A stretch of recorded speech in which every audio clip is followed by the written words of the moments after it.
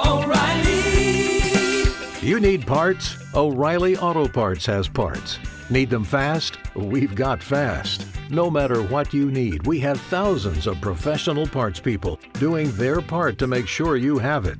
Product availability. Just one part that makes O'Reilly stand apart. The professional parts people. O'Reilly Auto Parts.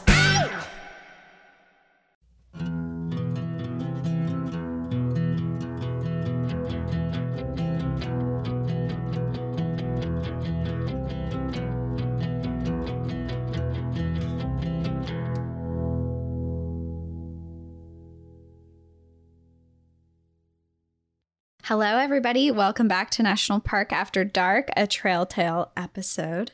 It's been a little bit, but we have a huge backlog, so we have tons to choose from, but we always want more, so send them in. Yeah, send them in. Go to our website, npadpodcast.com.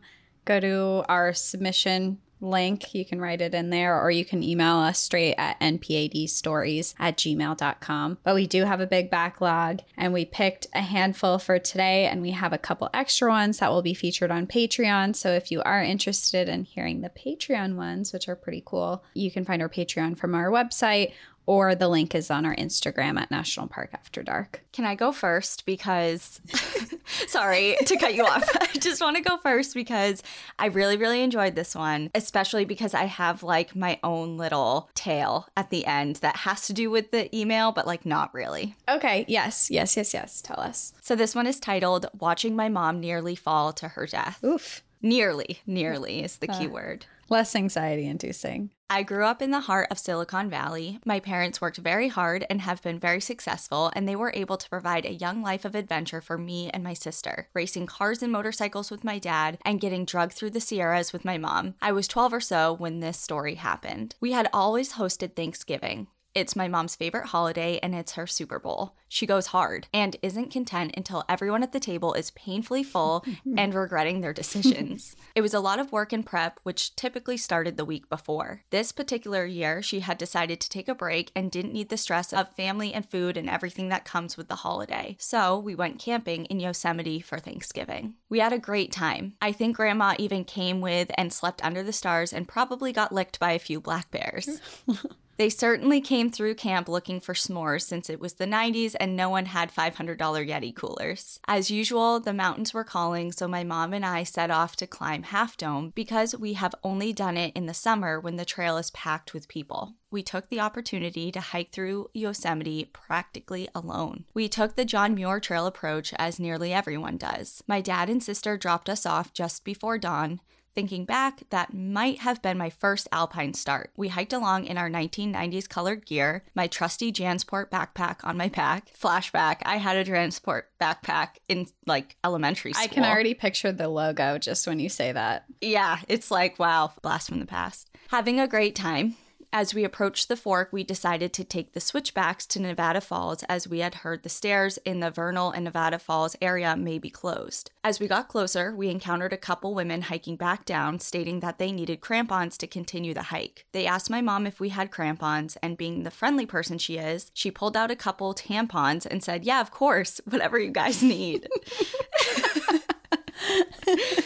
We all had a good chuckle, and they had warned that we would need crampons to pass the ice floe that was on the trail. But Mom's prepared for everything. And willing to share when it's needed. We carried on, and it was vacation, and we wouldn't have a ride from the trailhead until later anyway. As we rounded the top of the switchbacks, we saw Nevada Falls and the ice wall section of the trail. The trail was iced over, but there was some dry spots that you could carefully walk on. But like, real careful, because if you slip, you'll either slide down the trail or over the edge. And that edge is about 300 feet of ice and granite. We pressed forward, me asking, "Hey Mom, this feels dumb," and other hikers saying, "Yeah, lady, probably not a good idea." But we were in the "this is fun and you're all wimps" mode. You can probably guess what happens next. She missed the rock she was hopping to. We were probably 25 meters apart. I had just started on the traverse. There was a man probably 15 meters from me following her lead. When she fell, she landed feet forward with her back to me, and she started to slide. I don't remember much of the details, but I definitely remember thinking, I guess this is where I'm going to watch my mom fall to her death. She was sliding towards the edge and viciously clawing at the ice and rock. She clawed with such ferocity that she lost a couple of her fingernails. Oof. I'm like grabbing my fingers. Yeah. She was able to spin around with her feet towards me, still on her back.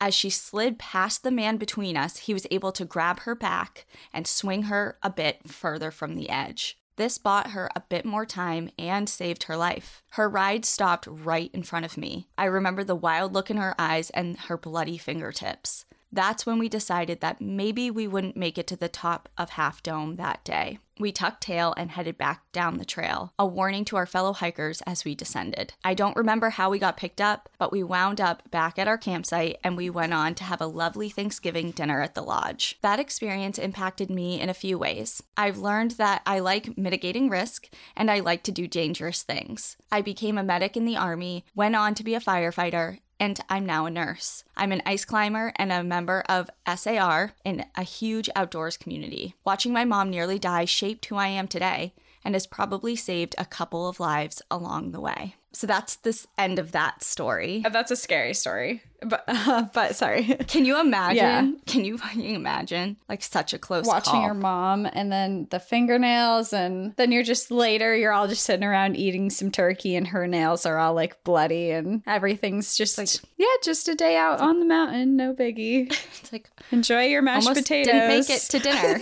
Yeah. So there was a PS on here. It's totally unrelated to the story. And it said, PS, loved the wolf episode. Living in the greater Yellowstone ecosystem gives me the chance to be an amateur wolf chaser. I'll attach another photo that I snapped in the Lamar from the trash can area on Mother's Day. It's a little tradition that we have, going into the park for a big photography and hiking adventure. A few young members of the Molly Pack tried to snack on a Junction Butte Pack kill. A fight ensued, and this young wolf was seriously injured. He was cut off from his pack and thrashed, jumping into the Lamar River to escape. Nearly drowning and bleeding profusely, he walked into the sage to lay down and die. We watched for 2 to 3 days. He was being harassed by coyotes and ravens. This particular moment was when he got up to say, "I'm not dead yet." I'm a big bow hunter as well. A few years ago, I had wolves come through my spike camp. I typically hunt alone and had set my tent up right next to a creek, figuring it got some running water and a decent view. Late night, they came in to drink and sniff around, and it was one of the coolest and scariest encounters I've ever had in the woods. They were sniffing my tent, and I could see their shadows from the pale moonlight. To this day,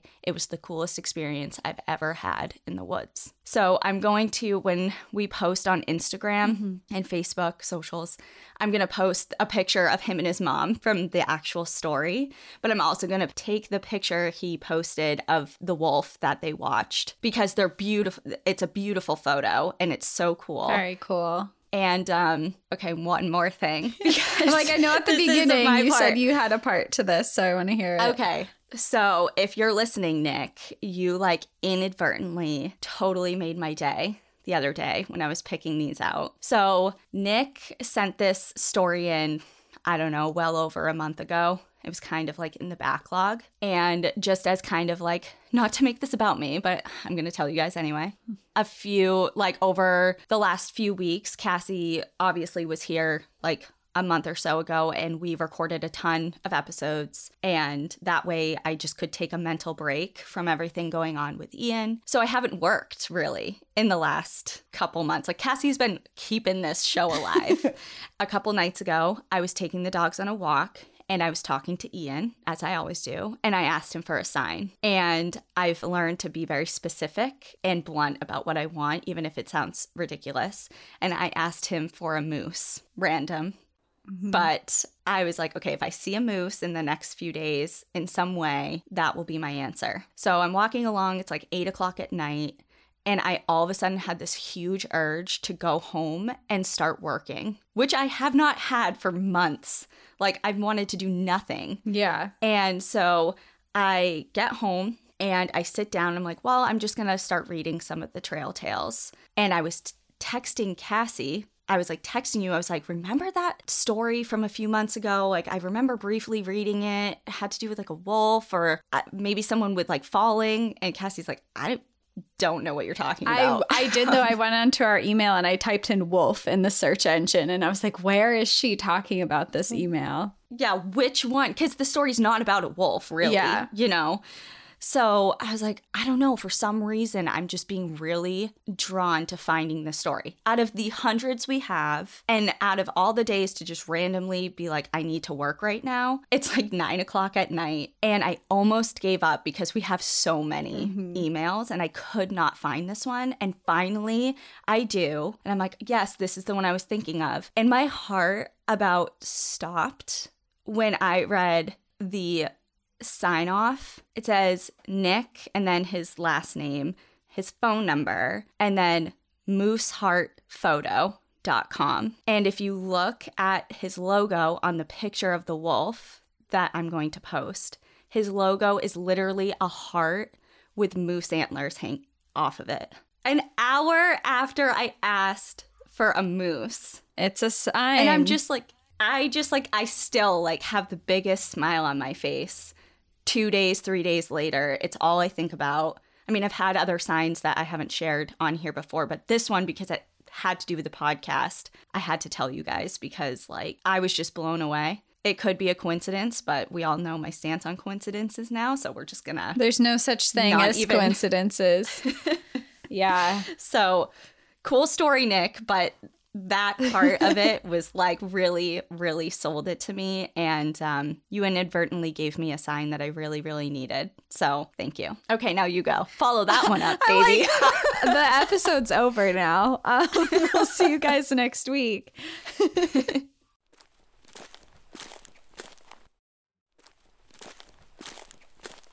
I have some really cool stories, not in that capacity at all, but I'm excited to hear it nonetheless. Yeah.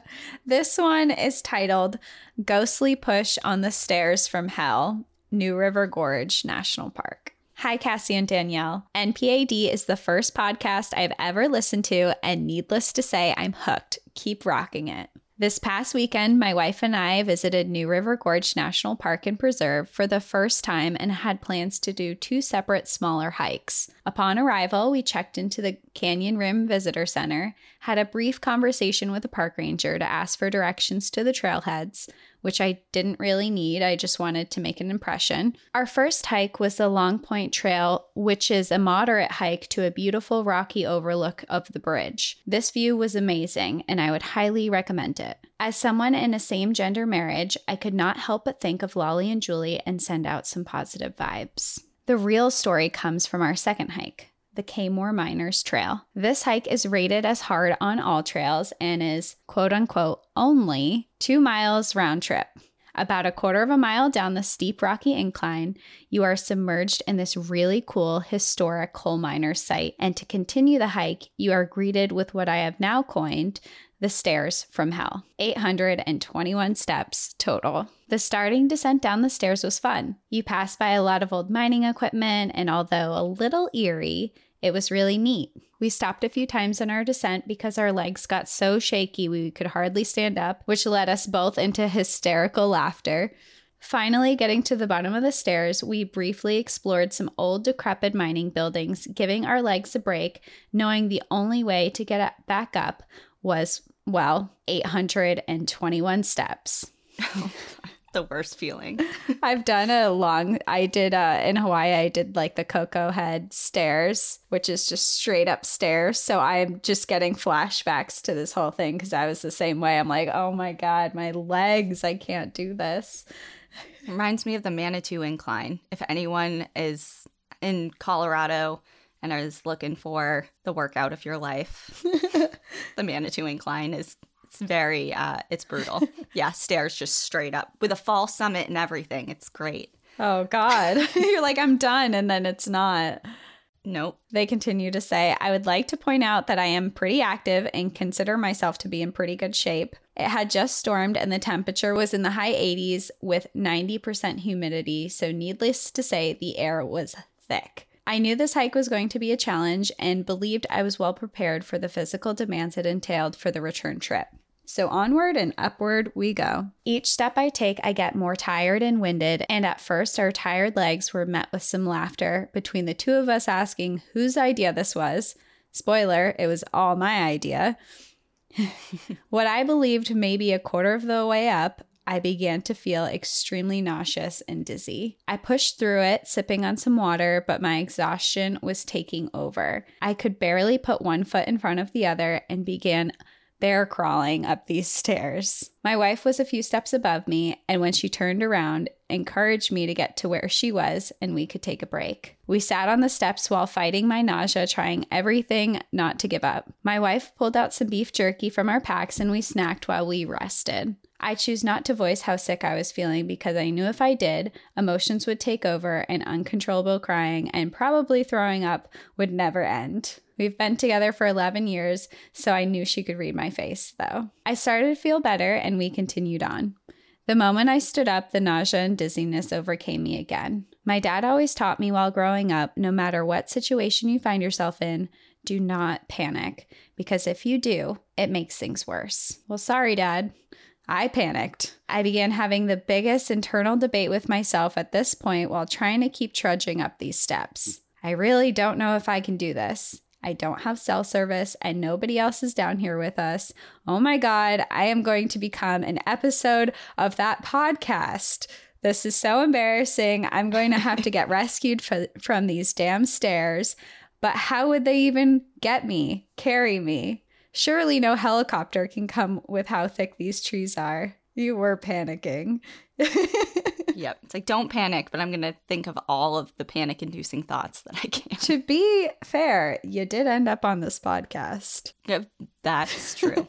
To some of my relief, a couple and their dog passed us going down, so at least I knew we were not alone anymore. My wife was so supportive and would give me goals like, just get up to this next section and we can take another break. You're doing great. She knew how much I was struggling, and just when I thought I could not go anymore, I felt a slight push on my back, as if someone was trying to help guide me and give me momentum. My wife was in front of me, and with how weak I was feeling, I did not think much into it at the time. But I do now wonder if this was a spirit on the mines helping me up the last bit of stairs. Once at the top, we sat on a rock, catching our breath before beginning the rest of the small trek to our car. While there, the couple who passed us came flying up the stairs only a few minutes behind us. Slightly embarrassed because I'm sure they saw me looking like a hot mess, but also in the mindset of no fucks given. Their dog stopped at the top of the stairs, looked over at me with this tired look as if he was asking if he could just rest with us,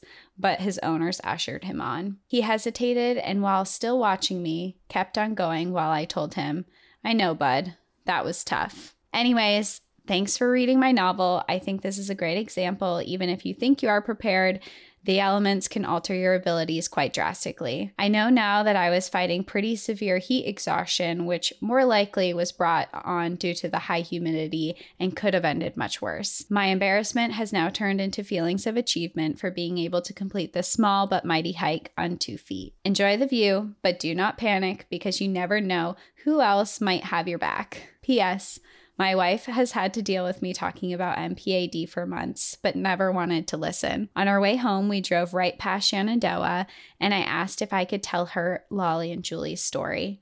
She agreed, and I gave her my broken up version and how this might be linked to the Colonial Parkway cases, which is where we live, Williamsburg, Virginia. I was so excited when she finally said, okay, put it on and let me listen to it. I fumbled with my phone to turn on episode 1 before she could change her mind. We listened to NPAD for the remainder of our drive. You got her. You got her. She's in. She's hooked. Hey. Good to have you here. Yeah, welcome. Fun, not fun fact, but after reading this story, when I had done my New River Gorge episode a while ago, I had been reading into things that happened, and specifically in the Kaymoor mining place that they were hiking in, there has been a lot of deaths. And during like the early 1900s, it was the worst mining deaths. There was a certain year that had the worst mining deaths of all time because of explosions, but Kaymoor was never a mining place that had explosions. It did have a lot of caving roofs and people getting stuck and suffocating inside the cave. So between 1904 and 1940, there's like 20 odd deaths that have been reported in that mine. So that feeling that you had of someone touching your back is not super far-fetched. That just gave me goosebumps. Should we start a like guardian angel and coincidence / sign podcast? Because that's all I'm into recently, you know? Well, let us know, everyone, because or just send us stories that have to do with it, because I will never ever get sick of hearing them. Yeah, just send them to our new Trail Tales. We'll just have a whole new section of just those stories. It's a niche, you know? It's a niche.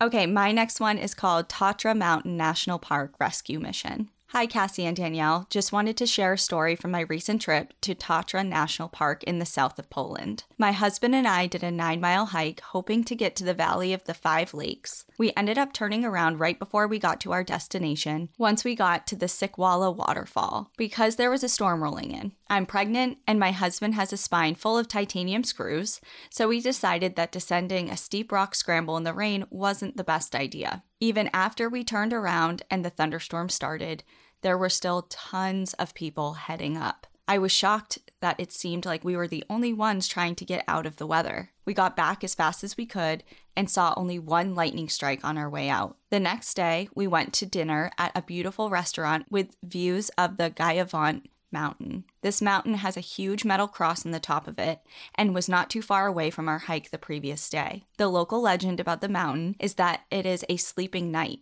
You can kind of see it. It looks like a person laying on its back that will wake up and protect Poland if the nation is in trouble. If you know anything about Poland's history, you know that that is not true, but that's irrelevant to this story. Anyways, right after we sat down, a helicopter flew to the top of the mountain. We saw them drop a rope and lift someone away. This happened 4 to 5 more times over the course of an hour, and honestly, we started to lose count. We asked the restaurant staff if this could be a training exercise, but they, completely unfazed, told us, no, that's a rescue mission. Apparently, they see it all the time from there. We were furiously searching the internet and social media to find out what happened, and eventually the story was published. It was a hiker from Ukraine who was a few feet from the metal cross as it was struck by lightning. He passed away at the hospital. He was with his girlfriend, who was okay. It sounded like the helicopter kept returning to the top to take everyone else out that was at the summit at the time. In our Google searches to find out what happened, we came across a story from August of 2019 when a lightning strike on the same mountain killed 5 people and injured over 100. According to the news article, the metal cross was struck and the current continued along the chain section of the ascent, striking everyone along the way. So much for that sleeping night, right?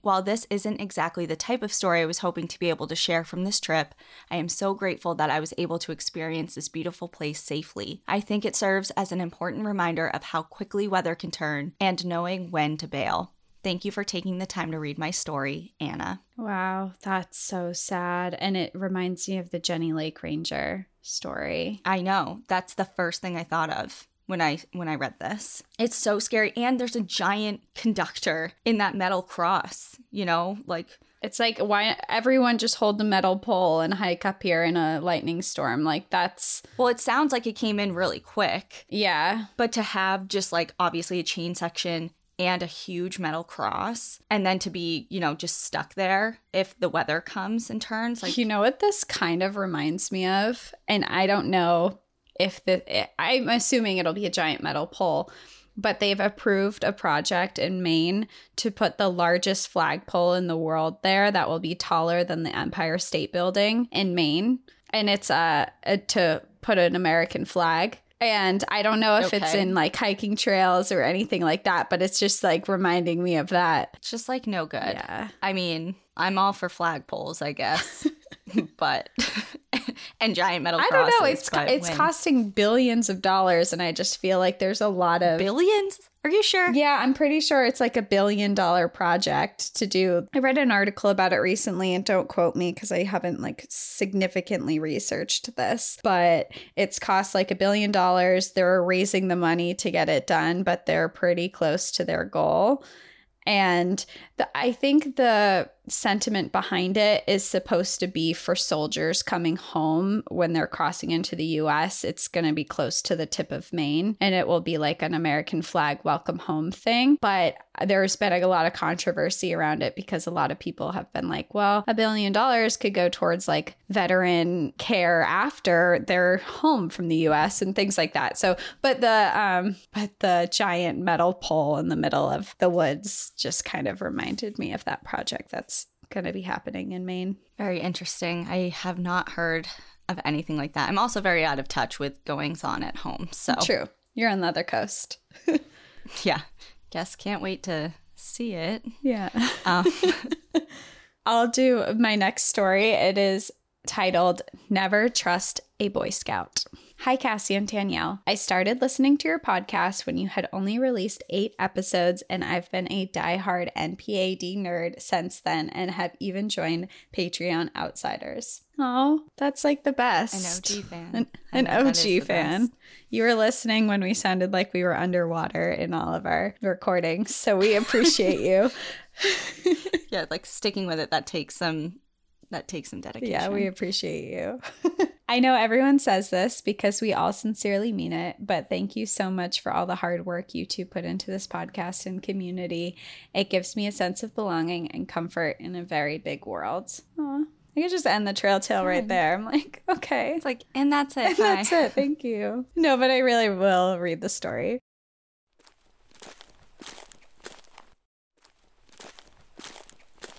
I'm not sure if this would ever make it on Trail Tales. Hello. But I thought it would be fun to share my first ever hiking experience with you two. When I was 16, I was invited to a youth group leadership retreat in the middle of West Texas at a little ranch, I'll keep the name anonymous, nestled in the Fort Davis Mountains. Our group of around 10 kids, ages 12 to 16, arrived at the ranch around 6 p.m. and we planned on doing a night hike with our youth pastor up to a cabin located at the top of the mountain. The whole hike was planned to take 2 to 3 hours, and we would sleep at the cabin, wake up at sunrise, and then head back down to the base of camp early the next morning. 2 moms who joined the adventure would take a 4-wheeler up to the cabin and get it all set up for us to arrive a couple hours later. One of my friends, who was a Boy Scout and had been to this ranch before, was quote-unquote elected to lead the way. So we took off with our backpacks, flashlights, and cheery demeanors. This was my first hike. I was so excited, and the night contained perfect conditions. The moon was full and lit the path in front of us, so the flashlights weren't even needed. It cast a bright glow on the deep green shrubs and yucca surrounding us. The stars were still peeking out in the dark night sky. The crickets and cicadas were singing in symphony, and the night air was warm with a light, cool breeze. The group was talking about everything from life experiences to spirituality, Bigfoot, and the best radio songs of all time. It was perfect. I could have kept hiking forever. So I got my wish. After 3 hours had passed, we all started to exchange questions like, "Are we lost?" To the youth pastor, and my friend, the alleged Boy Scout, replied, "Nah, we're just taking the scenic route." Okay, fine with me, I guess. Then 4 hours passed. Then 5. Then 6. After our legs started aching and we were running low on water, my scout friend finally said, "Okay, guys, I think we're lost." 6 hours.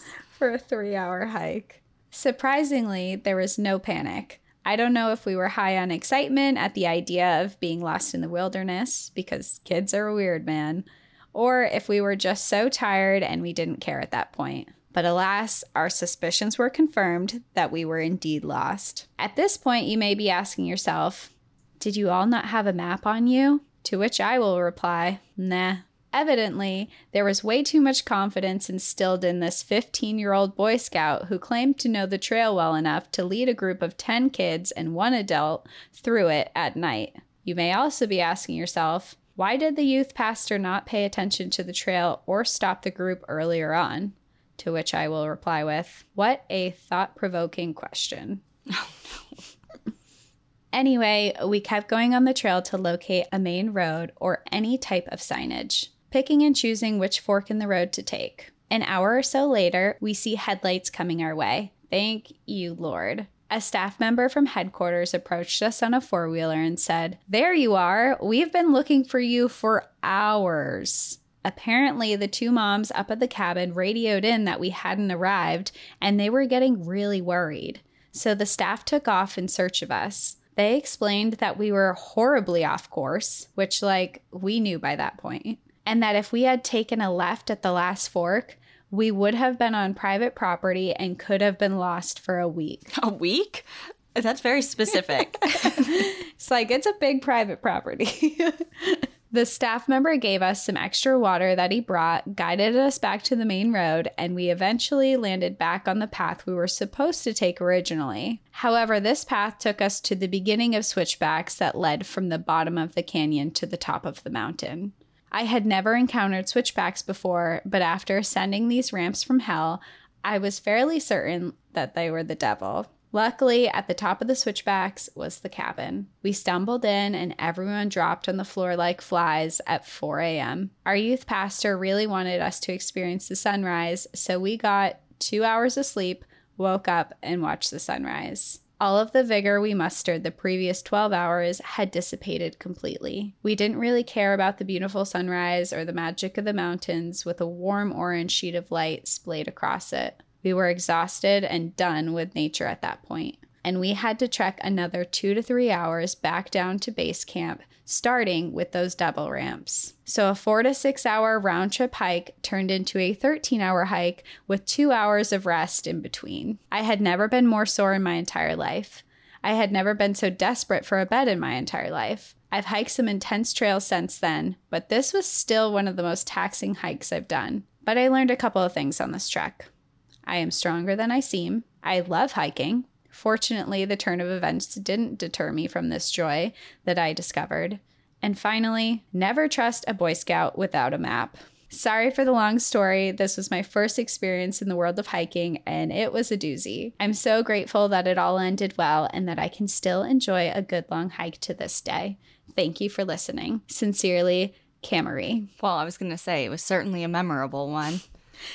Imagine that's just your first experience and you're still like, I love this. This is You're great. a hiker. You're a hiker. You're a hiker. Yep.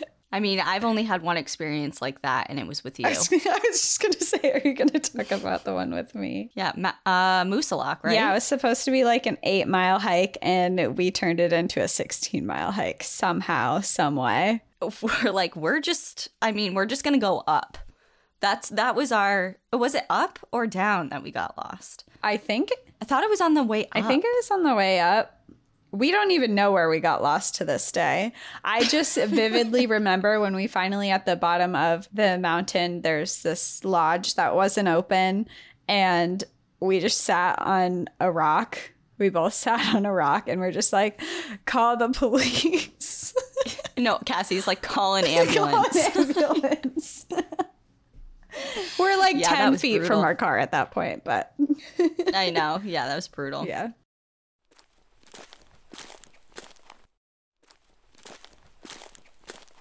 Okay, my last one. Well, Patreon gets another, but my last one for here is titled Bears Don't Clap. Hey, you guys, insert praise and love for the podcast here. Like many, I found your show at the start of COVID and have been looking forward to new episodes every week since. Unlike other spooky nature podcasts, I really like how you tell stories about a lot of different topics, not just people getting lost or survival stories. Keep doing what you're doing. Now, onto the story. My name is Evan, and you can use it if you'd like. A little background before diving in. I'm a 24-year-old cis male, stand 6.5 feet tall, have a degree in environmental science and fire ecology, and I spend a lot of time in the woods, especially the backcountry, alone. Although I am still young, at this point I have had at least a decade of backcountry experience through hunting, backpacking, and doing research. All this to say that I am very comfortable in the deep woods and have had many bizarre experiences. Usually after a weird event, I can rationalize it with science or some other experience that I've had, but this time was different. I recently moved to Missoula, Montana for wildland firefighting. Oh. In order to break... What? I said, oh. Big shout out to our wildland firefighters. Thank you. I know, Cassie always, Yeah. perks up with that. In order to break in my new boots, familiarize myself with the new forest structure, and to stay in shape, I have been doing lots of long day hikes with extra weight. One of these hikes was to Boulder Lake, a 10.6 mile out and back trail in the Rattlesnake National Wilderness area, about an hour outside of Missoula. I arrived at the trailhead just before 1 p.m. so that I would be hiking in the heat of the day to train for fire season. When I arrived, there were 2 other cars at the trailhead, but before I started the hike, one of the groups returned and left me and one other car. I took off, excited to be out in the woods again. The first 4 miles were amazing. The trails cut through the aftermath of a large fire that burned in 2003. Seeing the fire mosaic as I moved through the trees kept me in awe. As I reached the final mile to the lake, a group of 3 fly fishers walked past me in the other direction. I assumed this was the group from the remaining car, and I was likely alone on the trail now. Score. Most of the last mile is downhill, working its way down the Alpine Basin to the lake. Along this stretch of trail were some of the thicker stands of trees and underbrush, similar to the old growth I grew up with in Washington. While hiking alone in grizzly country, I constantly clap twice every now and then so that I don't sneak up on any bears. I clap more frequently when I'm walking through prime real estate for bears. The hike down to the basin had a lot more bear habitat than the rest of the trail, so I was clapping a little more often. While heading down this section of trail, I was brought to a halt when something clapped back. At this point, I was tired and hungry and ready to make it to the lake for some food. I had one AirPod in, playing a podcast at a low enough volume that I could still hear my surroundings. I decided that I listened to too many spooky podcasts and probably didn't hear anything. I enjoyed a nice break at the lake, eating my lunch in my hammock and going for a swim. As I packed up to head back with plenty of time before dark, I was hyping myself up for the steep incline I had to traverse to get out of the lake basin. I decided the best thing to do was to go as fast and hard as I could for as long as I could. Then I would rest for a few minutes before going again. This time, I had my phone playing a podcast out loud from my pocket, thinking that no one else was on the trail, and extra noise for bears. I reached a point to rest, and before I sat down on a log, I clapped twice loudly. But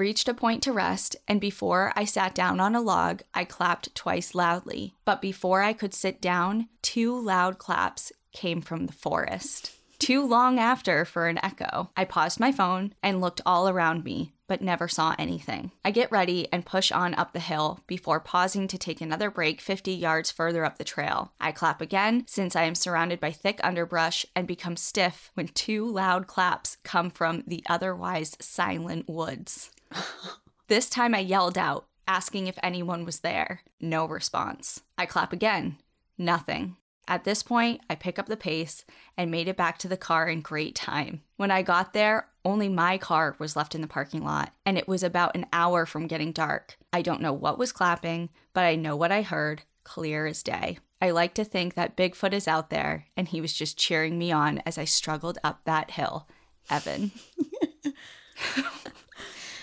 Creepy. It was either Bigfoot or someone was messing with you. Just so messing hard. with you. You're like, this, Yeah. He's alone right now. We're just fucking with him. So this reminded me of, not that it's anything similar, but growing up, I listened to Dane Cook a lot. Mm-hmm. And he has like this bit about just like doing something completely random that will just stick in the mind of people forever. And he's like, one of the skits was like, if there's a kid eating an ice cream cone and you just walk by and smash it out of his hands, it's like, you remember me forever.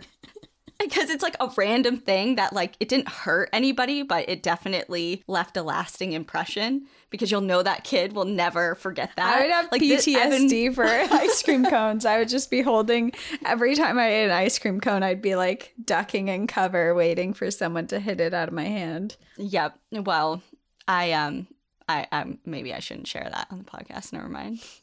I had a story of doing something to like mess with somebody. Again, totally not like harmful. Okay, I'm just going to tell it really quick. Tell us.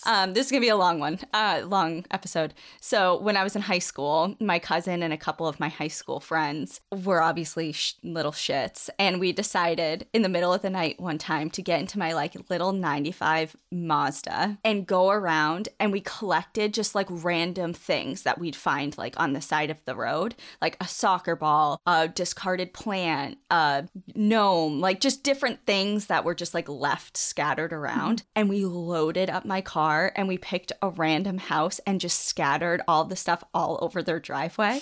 So when they woke up in the morning, they would just see like could you imagine you wake up and you open your door and you're just like, what the hell is all of this? You're trying to go to work and there's a gnome behind your tire. Well, it was everywhere. It was like the whole driveway. It wasn't just like a single thing. It was like completely covered. You ruined someone's morning. I know. Now thinking about it, I'm like, oh my God, imagine like they're late for work. They've had the worst day or morning. They're in a bad space mentally and they like have to go and there's just shit all over their driveway that they have to deal with. My friends did something like that to me one time and it was all good fun. It was my birthday. I think it was my birthday. No, it wasn't my birthday, but I was in class and when I was walking back to my car, we had running pranks that we would do on each other all the time. And my car was parked at my driveway. I was walking back from class. My boyfriend had just broken up with me like minutes before this. I'm like very sad. And this is a long time ago, not current. And I walk up to my car and it's completely wrapped in plastic wrap. And my keys are wrapped inside of the plastic wrap way down, like, so you can't get them. And also every pair of scissors that we have in the house are also wrapped in the plastic wrap. Oh, shit. It's cruel. It was so cruel. And of course, they didn't know that my boyfriend had just broken up with me. And I remember I just stared at it and I just started crying and I just went into my room and they felt so bad. They cut it all off and they took it off and were like, we're so sorry. We thought it would be funny. And I was like, my boyfriend broke up. It was just like, yeah, it was a whole... It's like horrible timing. But it was, looking back on it, it's hilarious. And hopefully the people you did that to look back on it and it's hilarious, even if they were having a bad day. Here's the thing. They won't forget that. Yeah. They'll never forget that day. No. And that was the goal. They're on their toes every morning. They wake up and they're like, it's today. Well, here's the thing. I couldn't have gotten away with that now because everyone has like Ring doorbells or like security cams. Yeah. Like this was back in 2000, probably 2007, 2006. So I struck while I could, you know? Yeah. One and done. All right, tell me your last one.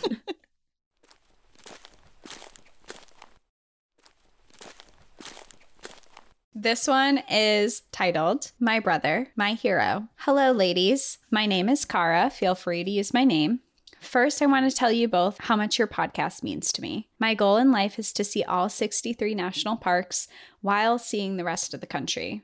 Right now, I have seen 26, mainly thanks to my parents taking my brother and I on many trips. And boy, oh boy, I have some stories. My favorite park besides Bryce Canyon has to be Yellowstone. My family went to Yellowstone in 2005 when I was only 11. It will be important to note later that my brother is 8 years older than me because this is a cautionary tale. Let us start from the beginning. My brother Tony had just graduated high school, and instead of a party, he wanted to go on a family trip. So on the last day of school, my parents packed little me and my brother into the back of a Saturn Vue. Now this trip would take us to Pittsburgh, Pennsylvania, to Yellowstone, then up to Banff and across Canada. So we were going to be on the road for about 3 weeks. That's right, 11-year-old me and 19-year-old Tony in a small backseat of a mid-size SUV for 3 weeks in the heat of summer. Tony hates being touched, so he stacked all the pillows in the center of the seat, which led to many fights. That reminds me of my brother and I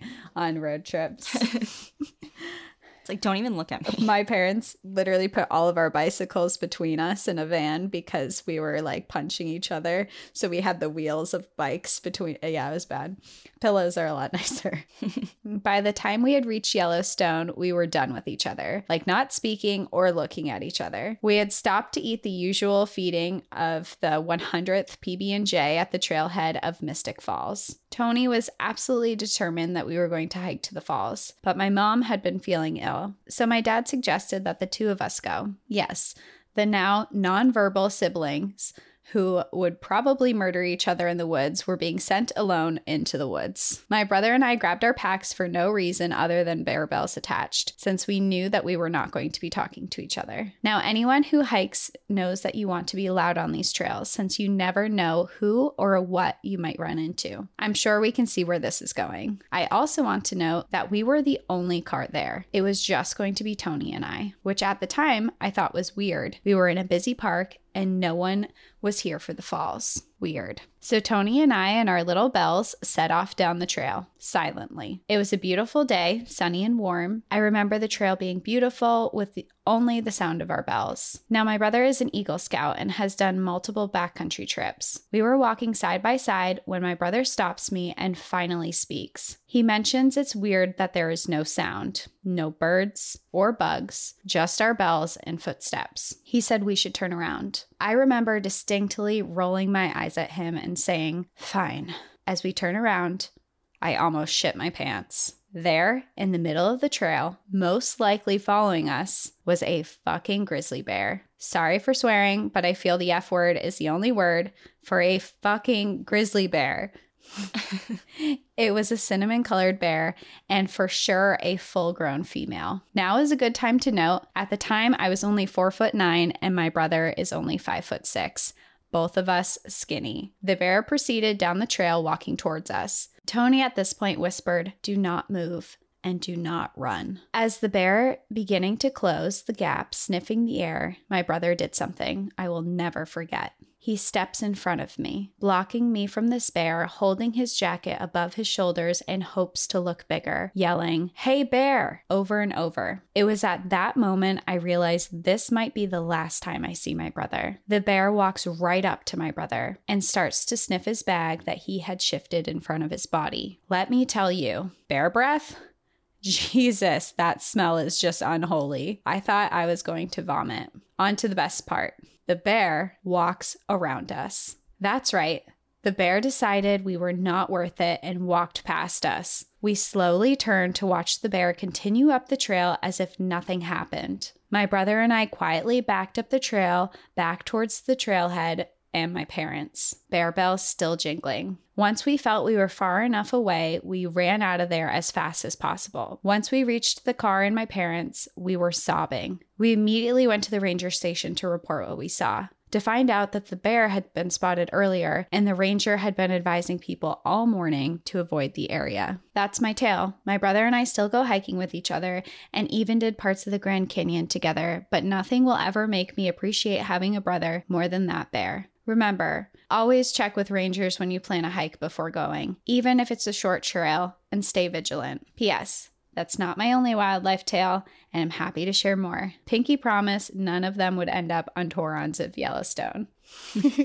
You know, just as much as you feel like your sibling is the bane of your existence, they'll come in and save the day. Yep. Anytime. I mean, my sister and I are 6 years apart and just recently have started becoming close. You know, like, despite living 3,000 miles away, we shared the same house for however many years. And it's just, your siblings come in for you when you least expect it and might astound you, even if you want to kick the shit out of each other in the car. Oh yeah, I grew up with a twin brother, and let me tell you, the amount of times we physically fought each other, I could not even count, but we both love each other very dearly, and we get along great now, but it was a rough 18 years.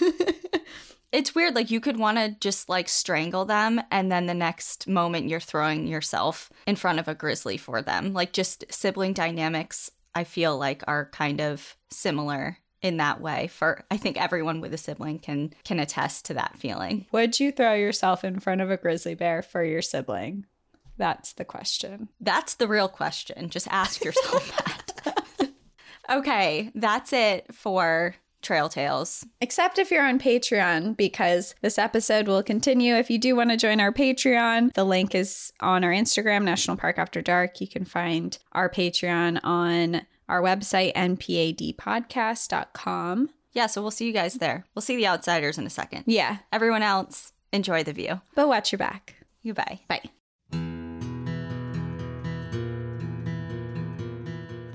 Thank you for joining us again this week. If you have a trail tale you'd like to share, send us an email at npadstories@gmail.com. Follow us on Instagram and Facebook at National Park After Dark and on Twitter at NPAD Podcast. Become an outsider by joining our Patreon, where you'll gain access to monthly bonus stories and exclusive content. And remember, when you support our partners, you're supporting our show. To access our special discount codes along with source information from today's episode, check out the show notes. For information on the show, to shop our merch store, sign up for our newsletter, and more, visit npadpodcast.com. And if you're enjoying the show, please rate, review, and subscribe wherever you listen to podcasts.